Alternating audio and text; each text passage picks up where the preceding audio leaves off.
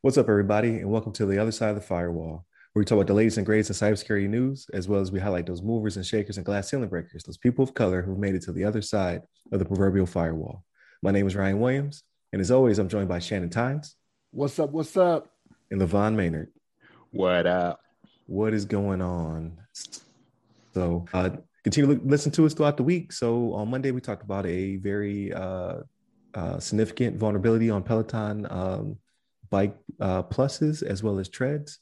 Today, we're going to get into some nitty gritty government news. And then tomorrow, we'll have a discussion about ransomware and how the government is potentially hooking up businesses that are hit with it. And then later on in the week on Friday, we'll talk about video game news and things of that nature. So without further ado, I'll give it to Levon. Yes, sir. So this for this show, we have an article from CNN. This is courtesy of Brian Fung and Alex Marquardt. Senators draft a bill that would require many entities to report cyber breaches within 24 hours. So essentially, in this article, essentially they want to set up a structured way, some legislation to make sure that companies that are affected by cybersecurity incidents, in particular like ransomware is a big part of it, that they notify the government that they've been affected by these within 24 hours.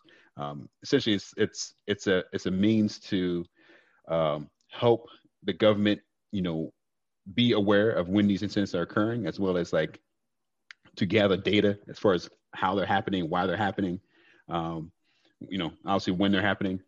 And this will help the government to kind of help strategize as well as react if they need to take action on themselves, as opposed to the company themselves just handling all them, all by themselves, trying to secure the devices. And especially with the pipeline incident that we had, obviously that was a big thing that affected a lot of people, a lot of industry, a lot of commercial business and everything like that. So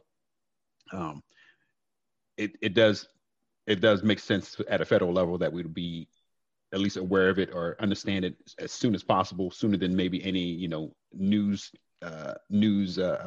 organization that puts it out there for everybody to ingest. It's so they've kind of come up with this legislation to push out to make the 24-hour requirement. I looked in the article here. They actually mentioned down below that they actually already recently imposed a 12-hour breach reporting requirement on U.S. pipeline companies. So it seems like it's already something that's been in place for certain organizations. Maybe like we said, that it's very very important for people to important services that are required within the United States. So it's just like I think it's a good thing they're doing, that they're trying to make it a bigger focus for the federal organization, for the feds to be able to like track these kind of incidents. I mean, obviously these are big deals. We talked about them many times on our show. They seem like they don't stop. And obviously during COVID, we've had them kind of spike even more.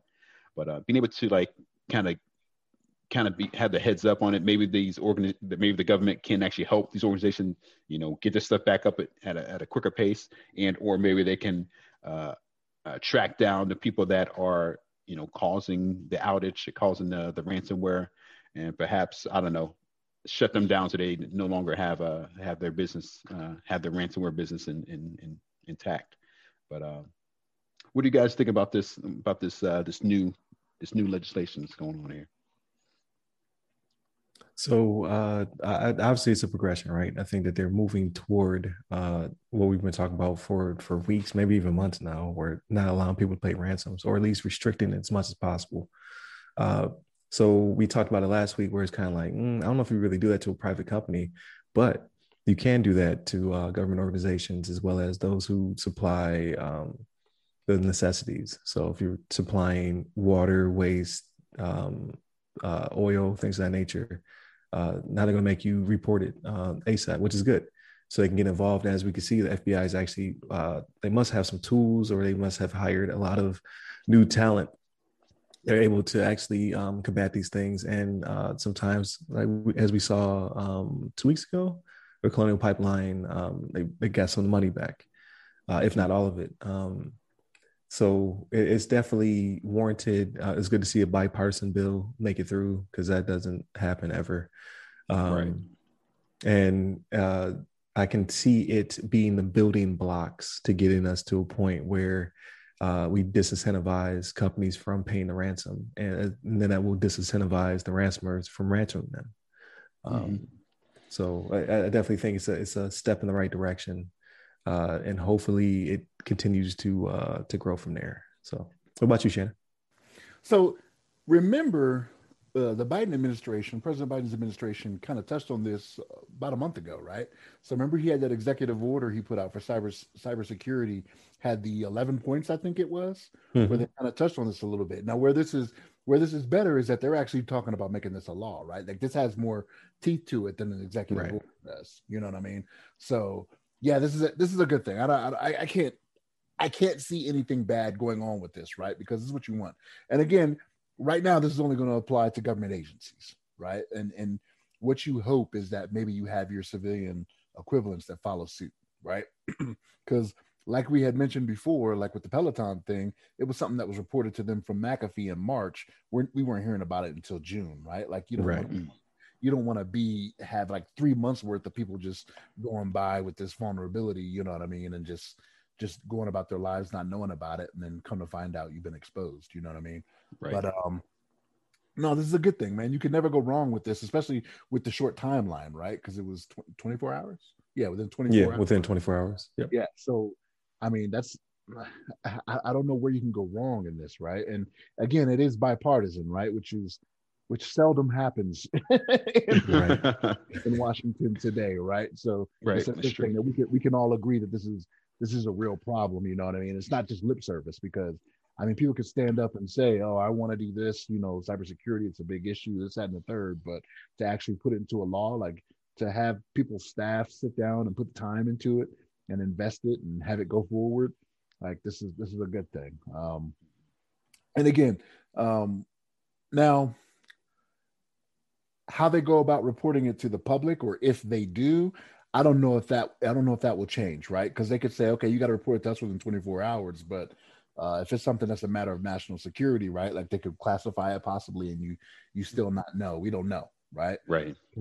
Things you don't hear about for 75 years or whatever. You know what I'm saying? That's true. But my hope is that that it is something that's made available to the public, right? Public trust is one of those things we talk about all the time. It's always with private companies, right, that we usually talk about it. But this could be an instance where it's like, hey, I think people are, and I don't want to go too far down this road, I think people are losing trust in the government, you know what I mean, the U.S. government. And this could be one of the things that brings it back to say, hey, we really are looking out for you. Like, we want to make you aware of things that are going on in your government, and be more transparent. Thank you. Yeah, both of y'all got it. Yeah, be more transparent to the American public, you know, and keep that trust going. So no, this is a good thing. I mean, Department of Homeland Security would be the ones to develop the additional rules, definitions, and requirements, right? So not a bad thing. I think it's a good 1-2 punch as well. So like that class I just took, I finished it, by the way, the 4508, dealing with digital forensics. Like what they're trying to do is they're trying to shrink the amount of time that the adversaries within your network. So right, like they're getting more into threat hunting as opposed to just stumbling across like, oh, someone's been in our network for how long? Could have been 140 days, a year, only a couple of days, we don't know. So they're trying to shrink that down. Like I think at one point in the class it was saying that like the average at one point was like 140 days somebody would be in your network, just pivoting around, doing what they're doing, stealing stuff. So they're trying to shrink it so that way you're actually hunting for these threats. So with that combined with the real-time reporting, I think as long as the government has the capacity to do it, because if you tell everybody have to do it, now you actually have to field those reports and kind of help them along the way in a very efficient way. So if anything, it will grow whatever department it is. So like whatever part of the Homeland Security or FBI is working, it will have to get bigger and faster. So, you know, that's an industry in itself. They could be creating a new industry that we can start looking into, helping people like decide if that's what they want to do. Like, okay, I want to go into threat hunting. Like, what do you want to do in the private sector? You want to do it for the government? Because there's ample money to be made on either side. Because you have to incentivize those people, right? Like the criminals are incentivized by I could do a month's worth of recon and work and come out with millions of dollars, and go to jail forever, or with the risk reward, or I can do it for the government and make 6 figures, which is not bad. So, and not go to jail. That's right. That's the important part of it. Yeah.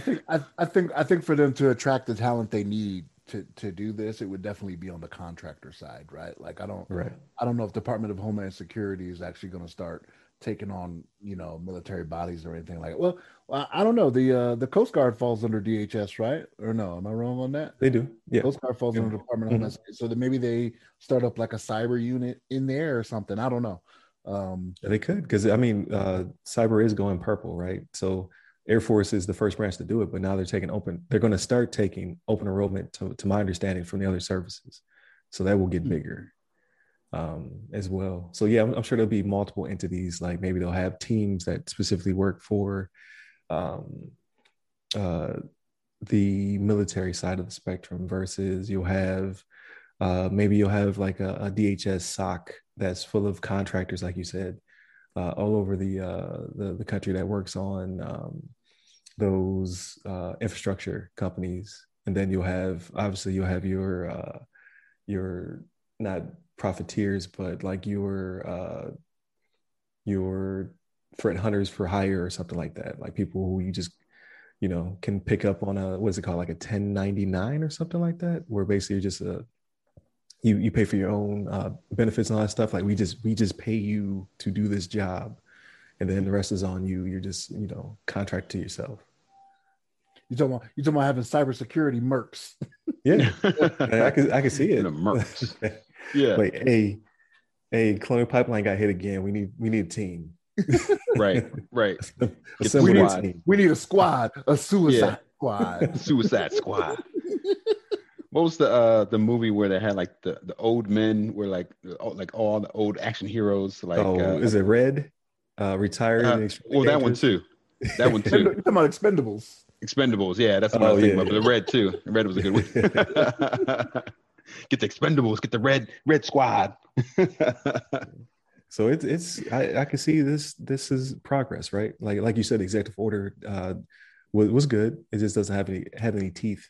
But now you start to make like mandatory reporting. Then if you're going to report, then I need to step my game up, right? Like there's no point in you telling me that you got breached and I can't help you for 48 to 72 hours. So then they have to grow as well. So I can see it getting bigger and bolder, which is good. I can't really think of any cons. So right. You have to pay people right though. Like I'm not going to come like a thing that we're kind of pivoting, but I think I'm starting to see a lot of, or is brought to my attention a lot of, is companies asking for people with these crazy certifications and experience, but not paying them right, or the reverse, where it's an entry-level job, but I need you to have 5 years of cybersecurity experience. You're like, well, wait a minute. Mm-hmm. Right. So maybe this will be a pipeline to get people in. Like and this is me thinking on the fly, but all of my education, training, and certifications all came from the government. I didn't pay a dime out of my own pocket.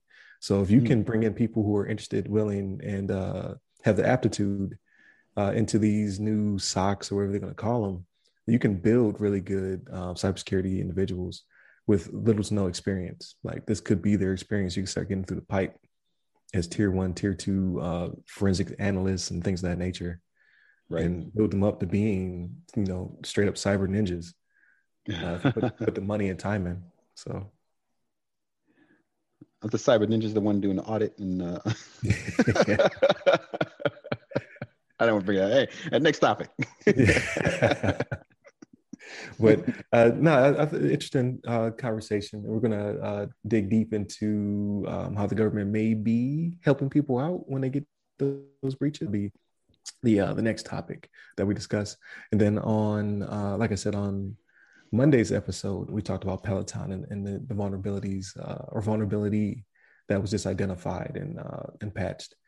And then on Friday, because I'm not going to guarantee Ask Assist P. I didn't get any questions. If you have a question, please hit us up at RyRy Security Guys, RYRY Security Guy. You can find me on multiple platforms that I did not mention last time, so we got to definitely plug ourselves, me and Levon.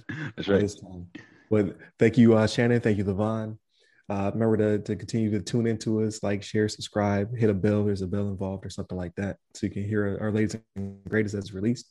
And then you can find me at RyRy Security Guys, RYRY Security Guy, on Clubhouse, LinkedIn, Twitter, and IG, TikTok. And you, Levon? Yes, sir. You can hit me up on the Twitters at Levon Maynard. There it is. So definitely hit us up and stay tuned. Right on. Take care, everyone.